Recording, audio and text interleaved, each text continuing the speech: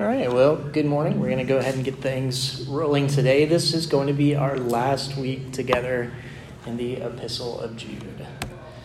So once again, we're just going to do a quick review of everything that we've covered up to this point. So again, the approach to interpreting the scriptures that I've utilized as we work through this study comes from Scott Duvall and Danny Hayes in their book, Grasping God's Word. It's a 5-step journey through the scriptures, right? So it begins with that first step, grasping the text in their town, understanding what was the authorial intent of this. What did it mean to the original audience? Okay, and then second, understanding what are the differences between the original audience and ourselves. There are some aspects of Scripture that are very specific to the original audience's context. So for instance, if we're reading in the Old Testament, we might be going through the book of Leviticus and reading about some of the laws that God gave to the people of Israel when they inherited the land, right? Those things, right, are subject to that particular context, right? So that's why we don't sacrifice bulls on an altar today, for instance. So once we understand what are the differences between the original audience and ourselves, we're then able to determine what is the universal principle of the text of Scripture that transcends culture. It applied to them, and now it can also apply to us today. And then fourth, we want to consult the map. We want to look at the rest of Scripture and make sure that the rest of Scripture supports the principle that we've pulled out of this particular text.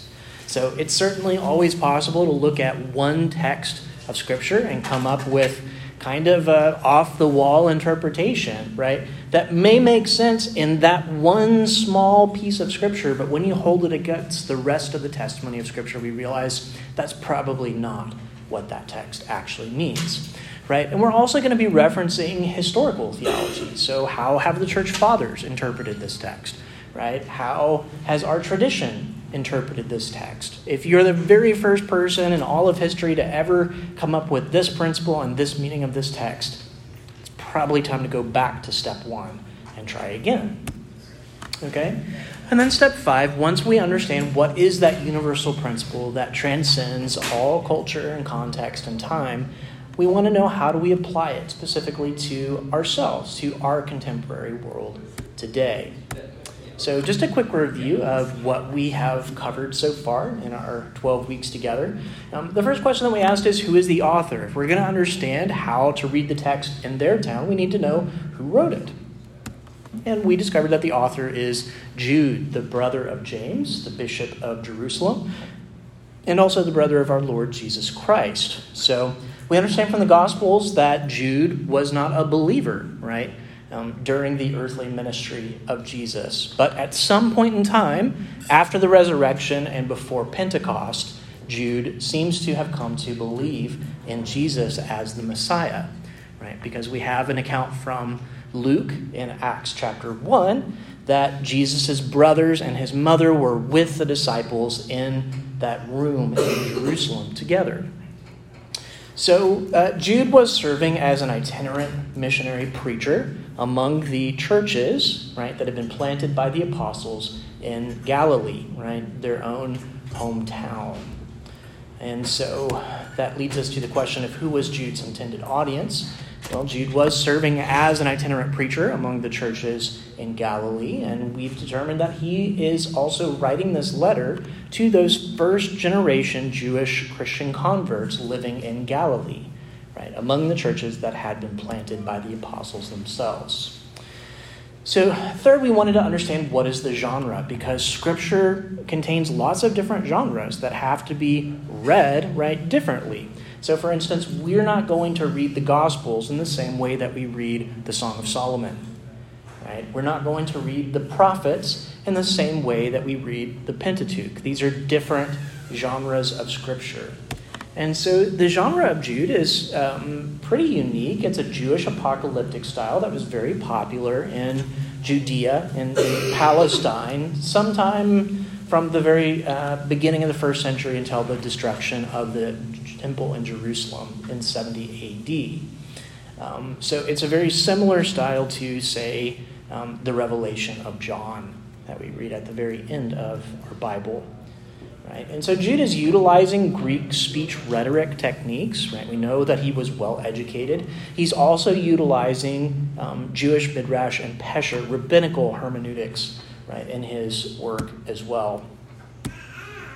So the next thing we wanted to understand was, when was Jude written? And we determined that Jude was possibly one of the very first books of the New Testament to be written and circulated among the churches. So we've got a date approximately 48 to 58 AD, which puts it before even the Gospels would have been written and circulated among the churches. Certainly before any of the Pauline epistles were written and circulated among the churches. And that helps to explain why Jude doesn't seem to be quoting from any of the rest of the New Testament. He was written before, right, any of the rest of the New Testament. So Jude's purpose for writing is stated himself in the first few verses of the book. Right? He's had a long-standing intention to communicate with his audience, but that need has been made more urgent by this crisis that's arisen in the church. He says that certain people have crept in unnoticed, right, and that they're perverting the gospel of grace. So he's wanting to urge his audience to contend for the faith, right? The faith that was once for all handed down directly from the apostles to his audience. So Jude has some things to tell us about his opponents. And in fact, the majority of the letter, he is telling us about them and why they're bad and why his audience needs to be careful around these people. First, he tells us that they were long ago designated for condemnation. Jude seems to believe that his opponents were subjects of some sort of prophetic condemnation, which we've identified as coming from an apocryphal book known as 1 Enoch. Second, he says that his opponents are ungodly people, right? Asebes is the word in Greek. It shows up all over the place in the Old Testament if we're looking at the Greek translation of the Old Testament, the Septuagint. It also shows up a lot in the book of 1 Enoch. And this word ungodly, asebes, is always given to us in contrast against the righteous, right? There's the righteous who belong to the Lord, and there are the ungodly, right, who do whatever they want to do. And Jude is using this word to emphasize his opponent's antinomianism. That is to say that they want to eschew the law of Moses. They want to do away with the moral ethics of the Old Testament entirely. Okay, so 30 tells us that they're perverting grace into sensuality, which most certainly means that they're using grace as a license to engage in illicit sexual practices. And fourth, he says that they actually go so far as to deny our Lord Jesus Christ, right? What does Jesus say about the law? Did he come to put an end to the law? No, he tells us in the Gospels, I have come to fulfill the law. And they deny that. Rather than submitting to Jesus' authority, they have become a law unto themselves. So then Jude moves into some historical examples of how God has historically responded to such things. Right? And he provides us with 3 examples. The first example he gives to us are the people, the Hebrew people after the Exodus. And we've got an account of this in Numbers chapters 13 and 14. Right? So after God had delivered them from Egypt through those 10 plagues, he'd opened up the Red Sea for them. He'd led them, right, in a pillar of fire. And yet still, these people do not believe in the power of God, nor his commands, right? And their behavior, we're told, provoked God's wrath and punishment. Second, he provides us with the illustration of the fallen angels. And this is a reference back to Genesis chapter 6. It's pretty vague in that text. But again, 1 Enoch, which Jude seems to be relying on heavily, expands upon the narrative of Genesis 6. Right? And in this story, we have angels who abandon the heavenly place that God had appointed for them. They abandon the roles and responsibility that God had given to them. Instead, they came to earth and they took human women as wives and had children with them. Right? And so their rebellion against God by abandoning his creational purpose for themselves and also teaching and encouraging humans to do the same, to rebel against God, provoked God's wrath and punishment. And the third illustration he provides to us is that of the cities of Sodom and Gomorrah, whose sexual immorality and pursuit of unnatural desire provoked, once again, God's wrath and punishment. Now we'll notice that Jude tends to give us examples in triads, right? There's 3 examples that he gives to us. And the third example that he provides in each of these triads always are an example of some sort of big apocalyptic destruction, right? So we have here the cities of Sodom and Gomorrah, and how did God, right, express his wrath and punishment against them? He utterly consumed those cities in fire. So Jude brings several indictments against his opponents. First, he says that they're dreamers, and this seems to be intended by Jude in a pejorative way. His opponents are citing some sort of special revelation through their own dreams, and they're using this as a source of final authority for things of doctrine and ethics, things that contradict the scriptures and the apostolic faith. Second, he says that they defile the flesh, and this phrase is another one that appears repeatedly in 1 Enoch. It's used to describe the sinful rebellion of the angels against God through abominable sexual acts. And Jude is most certainly using it here to further address his opponent's sexual sin. In this, they are like both the fallen angels and the men of Sodom. And Jude expects that God is going to handle them the same way that he did those examples. Third, he says that they reject authority. So Jude's opponents are like both the post-Exodus Israelites and the fallen angels, in that they fail to acknowledge their role in the order of God's creation. Rather than submitting to their rightful position in obedience to God, they subvert his authority and the authoritative teachings of Jesus in order to pursue their own plans instead. Fourth, he says that they blaspheme the glorious ones. So Jude's opponents claim to receive divine revelations that explicitly contradict the actual divine revelation of the law and the gospel found in the scriptures and in the apostolic faith that's been delivered to Jude's audience. Now, Jude's opponents are claiming divine authority to challenge the apostles, the prophets, Moses, and even Jesus himself. Now, Jude makes clear that they're rejecting the law of God without even understanding what it is or what it means. This is much like our contemporaries who reject the moral laws of the scriptures by citing other scriptures out of context or interpreted in a way that would have been completely foreign to the authorial intent of those laws. Lastly, right, Jude says that they're condemned by their own carnality, their lack of self-control in terms of their greed, their power tactics over others, their sexual licentiousness. All of these things prove to everyone around that they're not actually from God. Jude then offers 3 more historical biblical figures to whom he likens his opponents.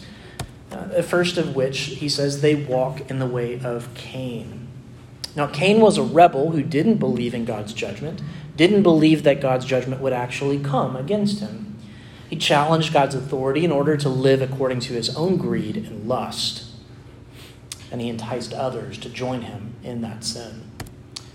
Second, he says that they rush into Balaam's error. Now, we've got this story in Numbers 22 through 24, and then again, it's concluded in chapter 31. Balaam was a prophet for money, and he enticed others to join him in his sin for his own financial gain. And then third, again, a triad that ends with an apocalyptic story. He says that they perish in Korah's rebellion. Now, the story is provided to us in Numbers chapter 16. Korah was a priest whose pride led him to reject godly authority.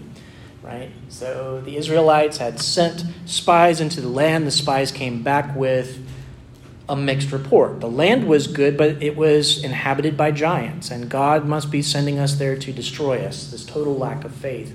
And so God punishes the people. He says, you're going to wander in the wilderness for 40 years until this generation dies. The next generation will go into the land to inherit it. And Korah rejects that. He rejects that they're being punished. Right? And he encourages the people of Israel to rise up against Moses and Aaron, enticing others to join his rebellion, bringing disaster upon the whole congregation.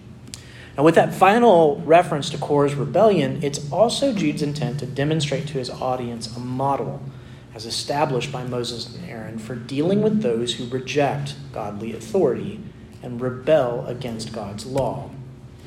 Okay? So first, Moses and Aaron taught everything that God had commanded, right? God had provided them with the law, and they taught the law to the people. Right? The second step is that they warned those who persisted in error. Right? They gave an admonition, an appeal to repent, right? To come back under submission to the authority of God. And third, for those who did not persist, Moses and Aaron encouraged the congregation to separate from those people. Right? He said, if you're with Korah, go over, put your tents by Korah's tent. If you're not with Korah, come away. Right? Because what happened? Right? In that story, God opens up the earth, and everybody who was part of Korah's camp was swallowed up in the earth. So separate from those who persist. And then fourth, still intercede on their behalf. Pray for them. Pray that God, by his Holy Spirit, would grant to them repentance. But ultimately, leave the work of final judgment to God. Right? It's our job to teach what God has commanded. It's our job to provide admonition when people stray. Right? But it's God's job, ultimately, to judge. Now, in verse 12, Jude returns to his list of indictments against his opponents. He says that these people are blemishes upon your love feasts, right? Which, as we learned a few weeks ago, was what they called their celebration of the Eucharist, what we celebrated together this morning. They're eating without fear, but they should be afraid of the judgment of God. And this indictment that they eat without fear implicitly also indicts Jude's audience. How is it that they've allowed these people to continue to eat the Eucharist among them, much less without any sense of fear of the wrath of God? It's their responsibility, as it's the responsibility of any disciple of Jesus, to let their brothers and sisters know when they are in sin. This is why Jude is so emphatic at the introduction to this letter and urging his audience to contend rather than passively sitting by and watching these people eating and drinking condemnation upon themselves, blemishing the gathering of the church. Now, that Jude calls his opponents shepherds may be another case of him weaponizing their terminology against them. They clearly present themselves as leaders in the church, but their behavior betrays them. God calls people to servant leadership in his church. And the fact that they're serving themselves rather than the sheep once again demonstrates that they are not of God. Now, Jude employs 4 metaphors then to describe his opponents. First, he calls them waterless clouds. As an agrarian society, the Galileans would have immediately understood this without any further explanation. If rain doesn't fall, then crops fail. This can spell disaster for farmers. So imagine watching as heavy clouds roll over your fields, parched, without dropping a single drop of refreshing, sustaining water that they need, right, to support your livelihood. Those clouds are supposed to bring the rain, and yet they refuse to fulfill their purpose. In the same way, his second metaphor, fruitless fruit trees don't bring any value to the land. If they're not productive, if they're diseased or they're dying, any farmer who knows his business is going to pull them out of that valuable real estate and instead replace them with something that will produce. Now, Jude's opponents have come into the church promising divine revelation, but bringing no such thing. Further, their sexual appetites are outside the bounds of God's creational order. They've refused to be and to do what they were created to be and to do. So while those first 2 metaphors speak of Jude's opponents' failure to deliver what they promise, his third metaphor addresses what they do bring. So just as waves of the sea bring flotsam and jetsam to shore, Jude's opponents are bringing a lot of junk into the church, especially their shameful behavior. As already mentioned repeatedly, their shameful greed and lust are evident in everything that they do. Lastly, Jude's metaphor of wandering stars addresses how his opponents have deviated from the path of righteousness. It's observable how all of Jude's list thus far have concluded with examples of judgment. There's 3 examples of God's wrath against sinners. He concluded with Sodom and Gomorrah, entire cities utterly consumed in fire from heaven. And there's 3 examples of peoples to whom he likened his opponents. He concluded with those who perished in Korah's rebellion, entire families swallowed up in the earth. Now he concludes his metaphors with wandering stars, condemned to utter darkness. Now, while the previous 3 metaphors could have references in canonical scripture, there's no obvious passage to which this one might be alluding. And again, it seems that Jude is leaning upon 1 Enoch. In this case, chapters 18 and 21, which describes the eschatological end times punishment of stars that fail to follow the heavenly course set for them by their Creator. Because his opponents have similarly departed from the way, Jude expects that they will inherit a very similar fate. So then in verse 14, Jude circles back to his initial proposition back in verse 4, that his opponents were condemned long ago. Now, if somehow all of his arguments up to this point have not sufficed to convince his audience of the danger of his opponents, this would serve as his final trump card. He quotes from Enoch, who he believes prophesied against those who have crept in unnoticed. Jude introduces Enoch as the 7th from Adam. Now, that's an extremely important character for Jude and for his audience. 7 is a number of completion and perfection in Jewish numerology. And Enoch was listed as the 7th generation descended from Adam. Now, on account of this, Jewish mystics revered Enoch, and Jewish tradition held that he remained faithful in an era of profound ungodliness, which is why he serves as such a useful reference, a function in Jude's argument. Scripture teaches that Enoch didn't die, but because of his exceeding faithfulness to God, instead he was simply taken to be with God, much like Elijah. Jude quotes from a prophetic utterance in 1 Enoch, which is a strong condemnation against the ungodly. Again, that same word, asebes, appears in that prophecy. Now, this is the first and only example of a direct quotation in all of Jude. So it's important that Jude is citing what he considers to be prophecy. Perhaps not all of 1 Enoch in its entirety is considered by Jude to be divine revelation, but at least this specific prophecy. Now, while his opponents are quick to blasphemously pronounce judgment on their own authority, Jude follows the example that he references a little bit earlier of the archangel Michael in his disputation against the devil. Instead, he allows a higher authority to pronounce judgment. In this case, he's referencing the prophecy of Enoch. Now, the effect here is that Jude is deferring to God's own judgment against his opponents. Now, having read their conviction and sentence, Jude summarizes the offenses of his opponents one final time. First, he says that they're grumblers and malcontents. Just like the unfaithful after the Exodus, they've seen the powerful works of God, and yet still they deny his power and commands. Just like the fallen angels, they projected their role in creation and are teaching and encouraging others to do the same. Just like Cain and Korah, they do not accept the judgment of God and are actively challenging his authority. Second, they follow their lusts. Just like the fallen angels and the men of Sodom and Gomorrah, they've rebelled against God and committed abominable sexual sin. Just like Cain, they do whatever pleases themselves without concern for the statutes of God or for the harm that this may bring to their neighbor. Third, he says that they're loudmouths. Now, literally translated, Jude writes that their mouths speak with great swelling. Just like Cain, they boast of their wickedness. And just like Korah's rebels, they speak against the Lord's anointed without fear.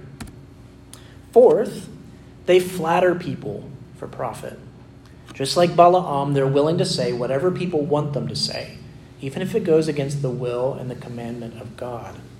And they do this for financial gain.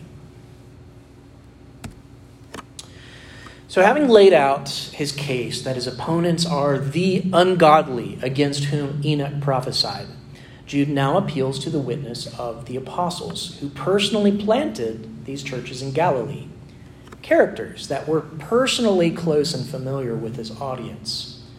Now, at some point, the apostles personally warned Jude's audience that all of this would happen. The apostles prophesied that scoffers will arise in the last days.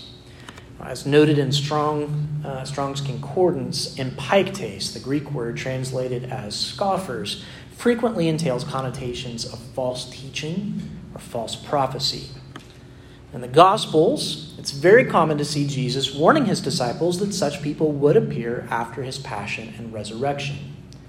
And obedient to the Great Commission, where Jesus instructs his disciples to baptize people, teaching them to obey everything that I have commanded, it follows that the apostles shared Jesus' warnings with everyone they ministered to. Now, the apostles, like Jesus, indicated that it will be easy to identify these scoffers because they will follow their own ungodly, again, here we are, asebeia, passions. Jesus is recorded in the Gospels to have said that you'll know them by their fruit, a theme cleverly inserted in his previous metaphors. Jude explicitly makes this point about his opponents back in verse 10 when he writes that these people blaspheme whatever they cannot perceive, but are corrupted by whatever they instinctually, like illogical beasts, know. Jude's approach to this issue is far from winsome. The strong way that he speaks about his opponents can be quite shocking to modern ears. Were I to write something like this today, I would most certainly be admonished for my tone and accused of being divisive. And yet Jude is very clear in his argument here. These people are the ones who are causing division within the church. The burden of schism is not upon those who, after admonishing and pleading, ultimately separate from such ungodly people.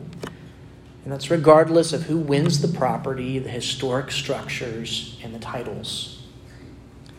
Lastly, the apostles warned that these scoffers will be spiritual, but devoid of the Holy Spirit. Now, this is devastating. Being spiritual but not having the Holy Spirit is something akin to being a Christian if Christ were not raised from the dead. If that were the case, then as St. Paul tells us in 1 Corinthians 15, our faith would be in vain, and we would be most worthy of all people to be pitied. But of course, Christ is risen indeed, and our faith is not in vain. But if we wrap ourselves in all the outward trappings of church and religion, worship in the most beautiful ancient cathedrals, we adorn our clergy in the most luxurious vestments, and fill our services with the most glorious music and liturgy, but preach any gospel but that which has been revealed in the Word of God, once for all handed down, then it is all in vain. And that leads to our text this morning. But you, beloved, building yourselves up in your most holy faith and praying in the Holy Spirit, keep yourselves in the love of God, waiting for the mercy of our Lord Jesus Christ that leads to eternal life. And have mercy on those who doubt. Save others by snatching them out of the fire. To others, show mercy with fear, hating even the garment stained by the flesh. Now, to him who is able to keep you from stumbling, and to present you blameless before the presence of his glory with great joy, to the only God our Savior, through Jesus Christ our Lord, be glory, majesty, dominion, and authority before all time, and now, and forever. Amen. Let's pray.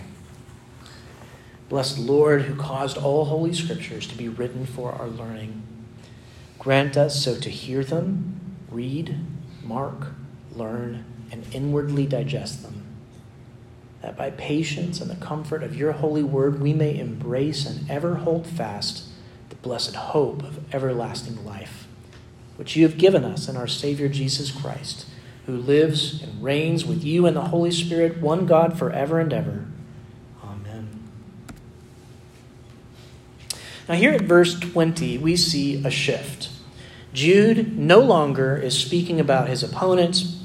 Now he's beginning to make his direct appeal to his audience. Humes de agapetoi, but you, beloved. Now, having realized that their fellow churchmen, possibly friends or even family, were out of accord with the gospel, and hearing Jude's harsh words towards them, the recipients of this letter must have been overcome with emotion. Whenever we see a loved one or a fellow churchman abandon the faith, we're bound to be disturbed. But our concern for that individual quickly gives way to self-doubt. If our friends or our loved ones could stray from the faith, what's keeping us from doing the same? We begin to wonder how we'll ever discern the true gospel from counterfeit gospels. Now, Jude pastorally anticipates this progression, and he provides a basic outline made up of 4 clauses to differentiate those who are called, beloved in God the Father, and kept for Jesus Christ from those other ungodly scoffers. Now, the first 2 clauses are headed by the participles, epoikdoumontes and pros euchomenoi, which means building and praying, respectively. Now, the third clause contains the imperative verb terasate, which means to keep or to guard. And the fourth clause with the participle pros dehomenoi, awaiting or receiving. So let's look at these clauses individually, starting with those 3 participles. So the first clause begins with the present active participle epoikdoumontes from the verb epoikdomeo, which means to build. Now this is a plural participle followed by the accusative second masculine plural eutus, which is yourselves or each other. Okay, so Jude is addressing the way that the elect build up one another in the firm foundation of the holy faith which they share in common. Now, this statement may call to mind the parable of Jesus in the Gospel of Matthew about the wise man who built his house upon the rock. When the rain fell and the floods came and the winds blew and beat on the house, it didn't fall because it had been founded upon the rock. It's also important to recognize the communal nature of this action. So Jude isn't calling upon each individual believer in the church to pull themselves up by their bootstraps to contend against this false gospel that's crept into the church. Both the participle and the pronoun are plural. So it's for each member to look out for each other, ensuring that everyone is built upon the firm foundation of the faith that has been once for all delivered. This is the plain contrast to Jude's opponents, who are shepherds, only interested in feeding themselves. This faith is more than mere intellectual assent to a set of doctrinal truths, but is ultimately manifested in obedience to God. As Jude's brother, James, the bishop of Jerusalem, makes clear in his letter, faith without works is dead. Rather than casting off the moral law, as Jude's opponents have done, those who have been transformed by the gospel of Jesus Christ and the commandments of God to be a lamp unto their feet, more to be desired than gold, like sweetest honey to the lips. As the Apostle Paul explains to his audience in his epistle to the Ephesians, you've been saved by grace through faith. And this is not your own doing, it's the gift of God, not a result of work so that no one may boast. For we are his workmanship, created in Christ Jesus for good works which God prepared beforehand, that we should walk in them.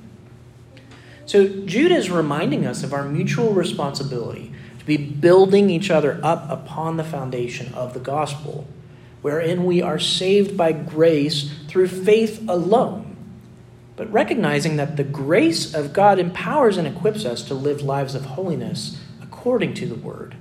which in turn brings glory to God. Now, the second clause continues with this present middle participle, pros euhomenoi, from the verb pros euhomai, which means to pray. Now, it's again a plural participle, indicating that Jude's expectation is that the elect will be in community together. This calls to mind the very similar admonition from the Epistle of the Hebrews in the 10th chapter of that book. After reminding the church that the atoning work of Christ upon the cross has been accomplished once for all, and the promise of the Holy Spirit to put God's laws on our hearts and our minds, the author of the epistle continues, "Therefore, brothers, since we have confidence to enter the holy places by the blood of Jesus, let us draw near with a true heart, in full assurance of faith, with our hearts sprinkled clean from an evil conscience and our bodies washed with pure water. Let us hold fast the confession of our hope without wavering, for he who promised is faithful. And let us consider how to stir up one another to love and good works, not neglecting to meet together, as is the habit of some, but encouraging one another all the more as you see the day drawing near." Again, we have a contrast with Jude's opponents. While they're spiritual insofar as they're filled with the spirit of the age, but utterly devoid of the Holy Spirit, Jude exhorts his audience to be praying in the Holy Spirit. Now, some have argued that Jude is writing about praying in tongues here, but it's impossible to make such an argument just out of this text. Right? You have to be reading a whole lot into what Jude's saying to come up with that conclusion. Taken in fuller context of Jude's letter, a very compelling argument can be made that Jude is talking about prayers under the guidance of the Holy Spirit, and thus praying in accordance with God's will for his people. Jude's opponents are worshiping according to their dreams and to their lusts, but we're to worship according to the word of God. As we discussed last week, Anglicans believe in the maxim, lex orandi, lex credendi. That is, the law of prayer becomes the law of faith. How we pray and how we worship shapes what we believe. That's why changes to the Book of Common Prayer inevitably result in changes in doctrine.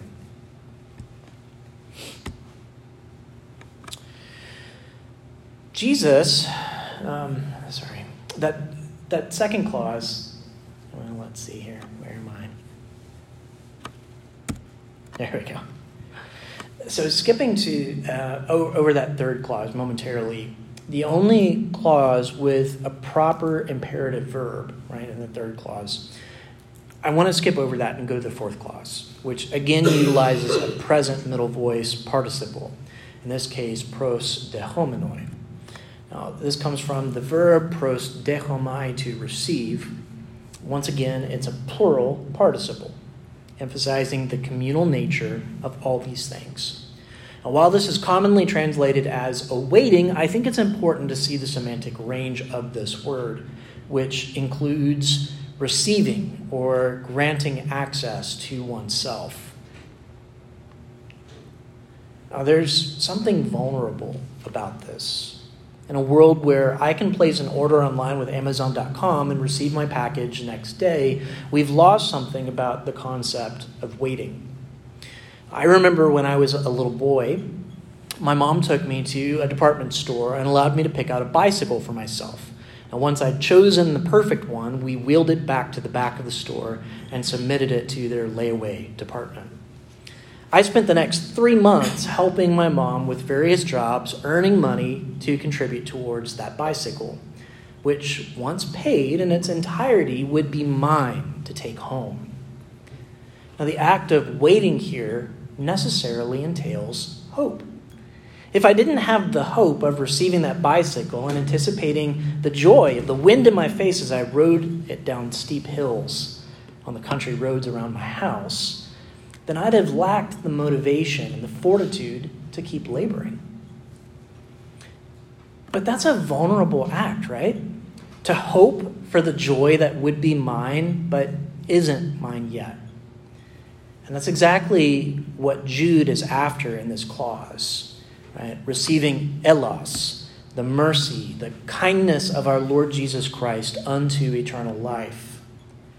Unlike Jude's opponents who indulge in every lustful passion in the here and now, whatever strikes their fancy, those who belong to Christ practice self-discipline and mortification of the flesh, because they know that the things God desires for them and has in store for them far exceed the fleeting pleasures of sin and self-indulgence.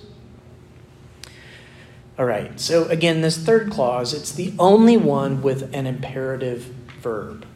Right? So terasate means to keep, to guard, or to persevere.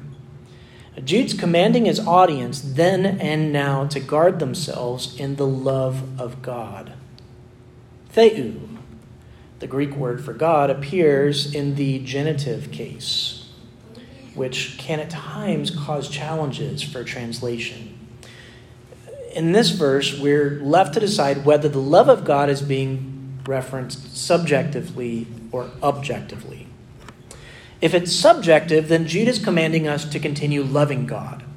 If it's objective, then Jude is essentially commanding us to remain in God's good graces. But that may be a false dichotomy. Dr. Tom Schreiner, who's a New Testament scholar resident here in Louisville, Kentucky's Southern Baptist Theological Seminary, argues that it may well be both subjective and objective. He writes in his commentary on Jude, and I quote, "Probably we're faced with a false alternative.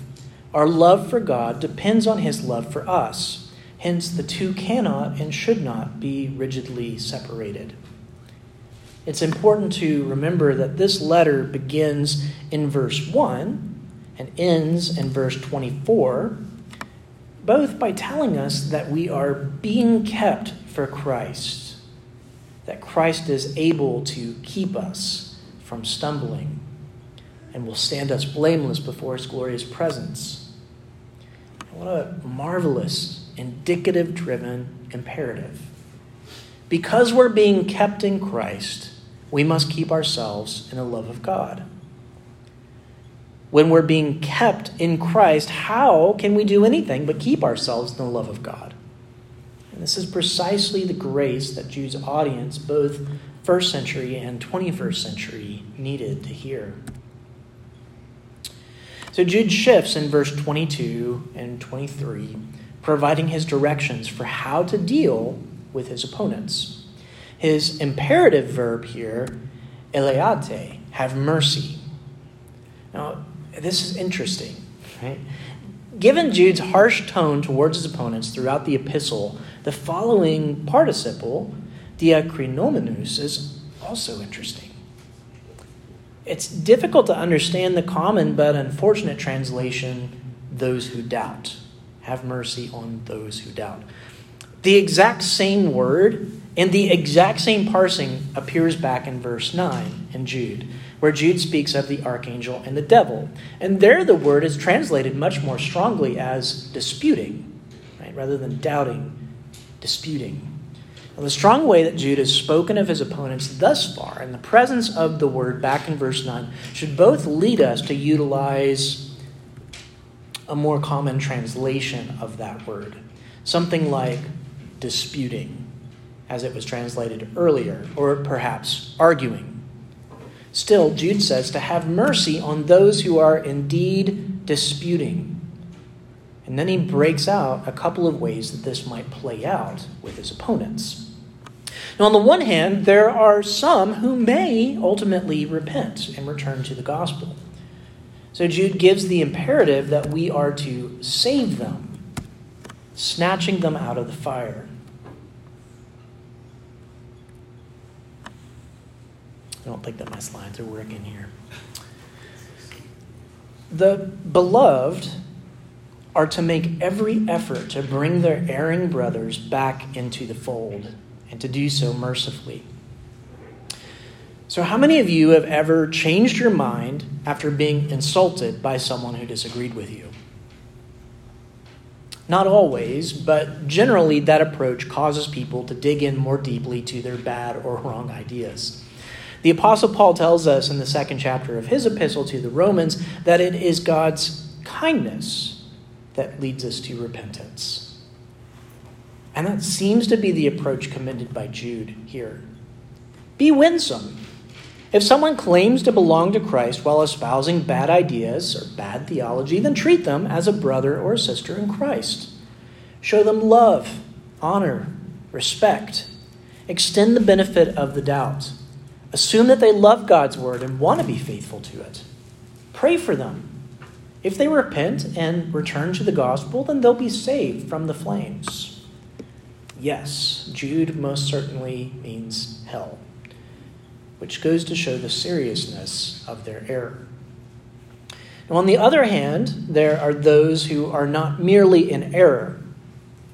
Rather, they don't even belong to the flock of Christ.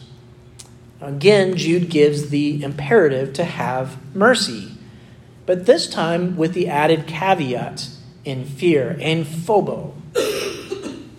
There's always the risk when engaging with those who are in error that they may also lead us into error. Now, there's a point where debate must end, and that can be a very fuzzy gray line. Solomon, in all of his wisdom, understood this challenge. Answer a fool according to his folly, lest he be wise in his own eyes. But also answer not a fool according to his folly, lest you be like him yourself. Well, which is it? Sometimes you may feel you're damned if you do, damned if you don't. We want to show kindness in the hopes that those in error may come to repentance. However, bad actors will always take advantage when the benefit of the doubt is extended. Consider, for example, the history of the Anglican Communion that I offered last week. After 25 years of extending the benefit of the doubt, many have come to realize that revisionists in the communion have no intention of repenting and have merely taken advantage of the grace and peace extended. One needs discernment from the Holy Spirit to distinguish when to answer and when to walk away. As Jesus said, we need to be wise as serpents, but innocent as doves. So what does it look like to show mercy in fear? Jude provides further instruction in the next clause. Mesuntes kai ton apo, tes sarko espilomenon chitona. Here we have mesuntes, a present active participle in the nominative case. That should be translated hating. This is an action carried out by the beloved directed at the chitona, which is a masculine singular noun in the accusative case translated as garment. A chitona was like a robe that was worn. So clearly the beloved are called to hate the garment, which is then modified by espilomenon. That's a perfect passive participle in the accusative case, which can only be read as an attributive adjectival stained or defiled. So up to this point, there's only one possible reading of the text. Hating the defiled garment. Okay, but the preposition apo and the noun tesarkos leave room for a few possibilities. So among the major English Bibles, including the NIV, NASB, New Living Translation, King James Version, ESV, Holman Christian Standard Version, and New Revised Standard Version. Every single one of them, this clause is translated as something equivalent to hating the garment stained by the flesh. Here we have apo being read as a preposition of agency and sarkos being read as a substantival genitive, operating as the direct object of espilomenon. All right, so it's a Witten translation, which leads to a really difficult interpretation. What exactly does it mean to hate the garment that's been stained by the flesh? That would mean that we should be so afraid of these people that we won't even come into contact with their dirty laundry. It's pretty nonsensical. So another option exists for the syntax of this unusual phrase. Rather than reading apo as a preposition of agency, one could read it as a preposition of source. So from here, one could interpret sarkos, flesh, as a substantive genitive of apposition, which would read, hating the defiled garment, which is the flesh. Now, in this case, the garment is a metaphor for the flesh, which can be interpreted in a couple of different ways. First, perhaps Jude is saying we should treat this second class of troublemakers like dirty laundry. Now, in first century Galilee, people didn't have closets full of garments like we modern Westerners do. Their wardrobe consisted of an inner tunic, kind of like our underwear, and an outer tunic. They probably didn't have a fresh pair for each day that would go into the laundry at the end of the week and then be worn again. Generally, a person would have a pair for everyday use and another pair for special occasions, which were not laundered according to our modern standards. So once a garment was well and truly spoiled, nothing remained to be done but to dispose of it. And that may be what Jude meant. But there's also a second possibility here. Jude was a Jew, and he was writing to Jewish Christians. He's been making a case that his opponents are ungodly and unclean. Now he's speaking of a garment of flesh which makes the body unclean. So it's not a huge stretch here to see this as an allusion to foreskin. Any Jewish boy or male convert to Judaism would have been required to undergo circumcision, cutting off the foreskin, which was believed to be unclean, in order to sanctify the rest of the body. In either case, whether he's talking about clothing soiled and damaged beyond repair or unclean flesh, what this most likely means is that Jude is encouraging his audience to execute church discipline, perhaps even censure against those who will not repent. The words church discipline will evoke a myriad of responses in mixed company.